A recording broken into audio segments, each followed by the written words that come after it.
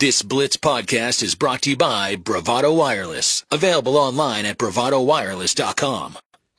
On the phone with us, and I apologize, Loren, that we didn't get with you earlier, is Loren Montgomery, the head football coach at Bixby, who's got a bye week and then takes on the winner of Norman and Broken Arrow. So you knew you were going to get there. Let's go back, first of all, to the nice win against Jinx, 31-14. That's a tight game going late into that game. How did you feel about that one?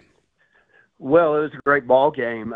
Jinx came out prepared, ready to go, get us down early, get us down 14-7 at halftime, and had some good stuff for us. And so we kind of had to regroup there at halftime and came out and just really proud of the way our defense played. Our defense was able to bow their neck and really slow Jinx down in the second half. And offense, we were able to have some explosive plays and had a good four-quarter ball game. I tell you what, it was tough.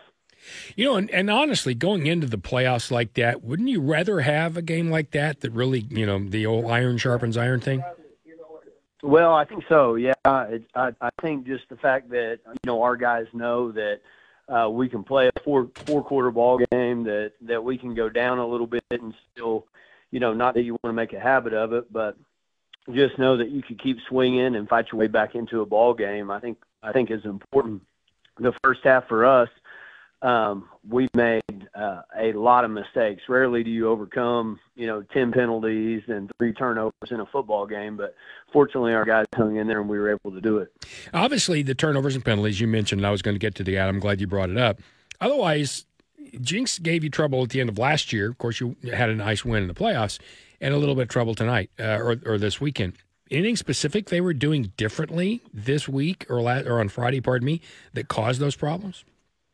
I don't think so. I think that they're a very good football team, and very good football teams typically do what they do when you go into big games. They don't change a whole lot up. Probably similar to us, they had a couple of good schemes that we had to adjust to throughout the course of the game. But it's just a good football team. They play really good defense, and as a high school football season goes on, those sophomores and juniors that are first-time starters for both teams have played a lot of football by now in Week 10 and are showing up where they're supposed to show up, or flying around and are kind of understanding, how to play the game. And, that's what you see in this matchup. 7:45 on the Blitz 1170, talking to the head man over at Bixby, Loren Montgomery. I'm Rick Couri with Bryce. Coach, as you said, down a touchdown at halftime, a very rare situation for your team. What was your approach in that halftime in terms of kind of regrouping your guys and getting ready for the second half? Well, and that's been out of the ordinary. We go in and the position coaches meet, or the coordinators meet with the offense and the defense and the position coaches, and they talk about a lot of the things. Some of, our situation is we got guys, a handful of guys playing on both sides of the ball. And so we, with the sideline technology and things like that we use, we've got a pretty good idea of some of the things that we need to get done. However, if a guy's flipping over from offense to defense, you might not have an opportunity to visit with the entire group at once. And so it's an opportunity for our coordinators to get the ear of our kids and make any changes that are necessary for the things that we're seeing. And then, hey, not the end of the world. We're down 7 and we've made a lot of mistakes. Let's go out and eliminate those mistakes and get back in this thing. So now you have a bye week as you're preparing for the playoffs. You will play the winners, I said, of Norman and Broken Arrow. Broken Arrow had to win to get in. They did in a pretty exciting game against Moore. Tell me how you'll spend that bye week, and then certainly you got to scout that game to get ready. So you really essentially have a little while. How do you keep them sharp?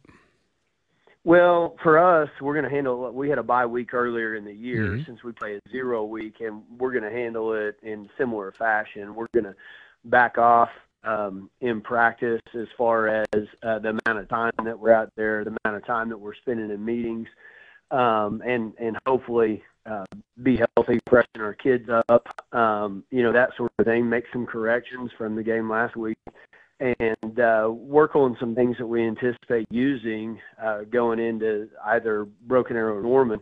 we'll take a look at that game. Obviously, I think it's a Thursday night game, and then we'll get the trade films and go to work on a normal work week. But I think for us, it's about letting our kids, regroup, getting out, staying sharp, and having short, fast, really good practices, and getting ready to go next week. Yep.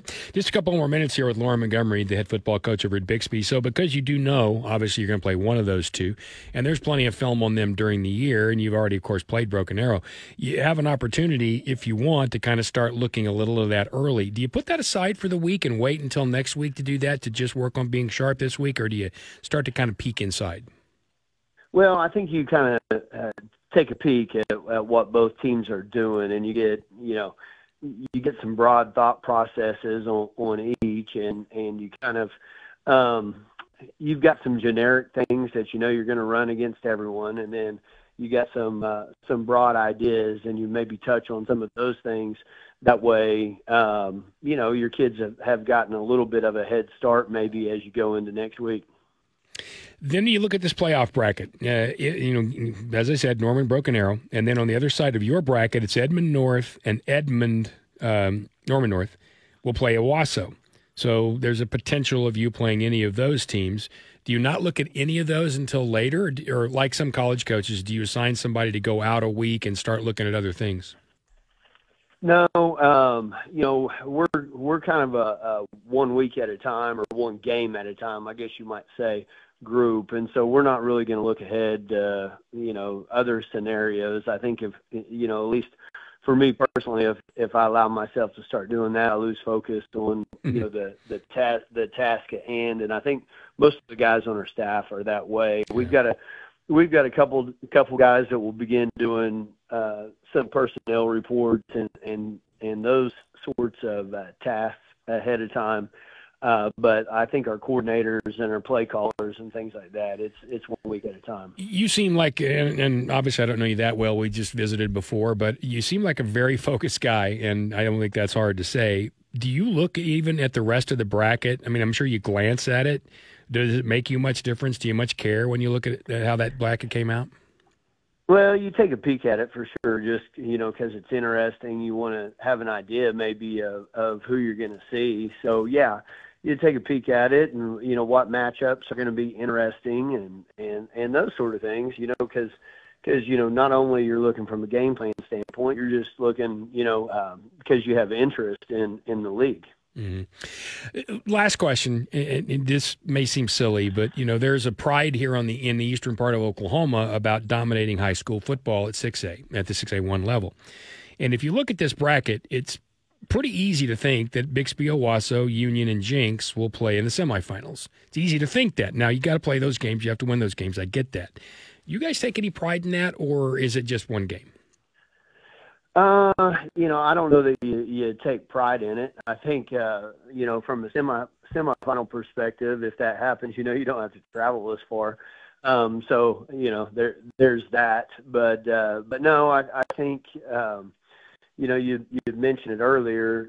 All the East Side schools have a tendency to work together in the summer in team camps, and we're very familiar with the program. So you kind of see a keeping up with the Joneses thing with some of these programs over here, and I think that might lend to some of the success that the East Side 6A programs have had. I don't know, not sure, but no, if it's an East semifinal, great. We don't have to travel as far. If it's a East-West semifinal, then great.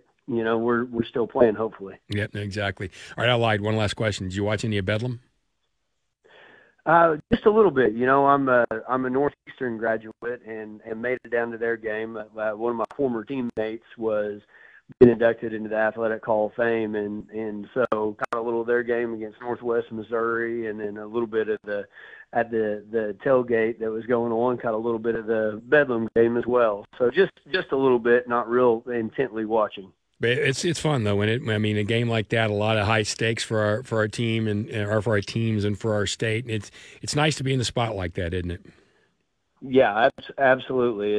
It's a good deal, and just excited for both of those programs having good seasons. Absolutely. Loren, I know it's not about that program, it's about yours, and you roll on. Congratulations on another win. We'll talk to you next week as you're preparing for whoever. Thanks very much. Yep, thank you guys. Thank you for listening to this exclusive Blitz 1170 podcast from Bravado Wireless.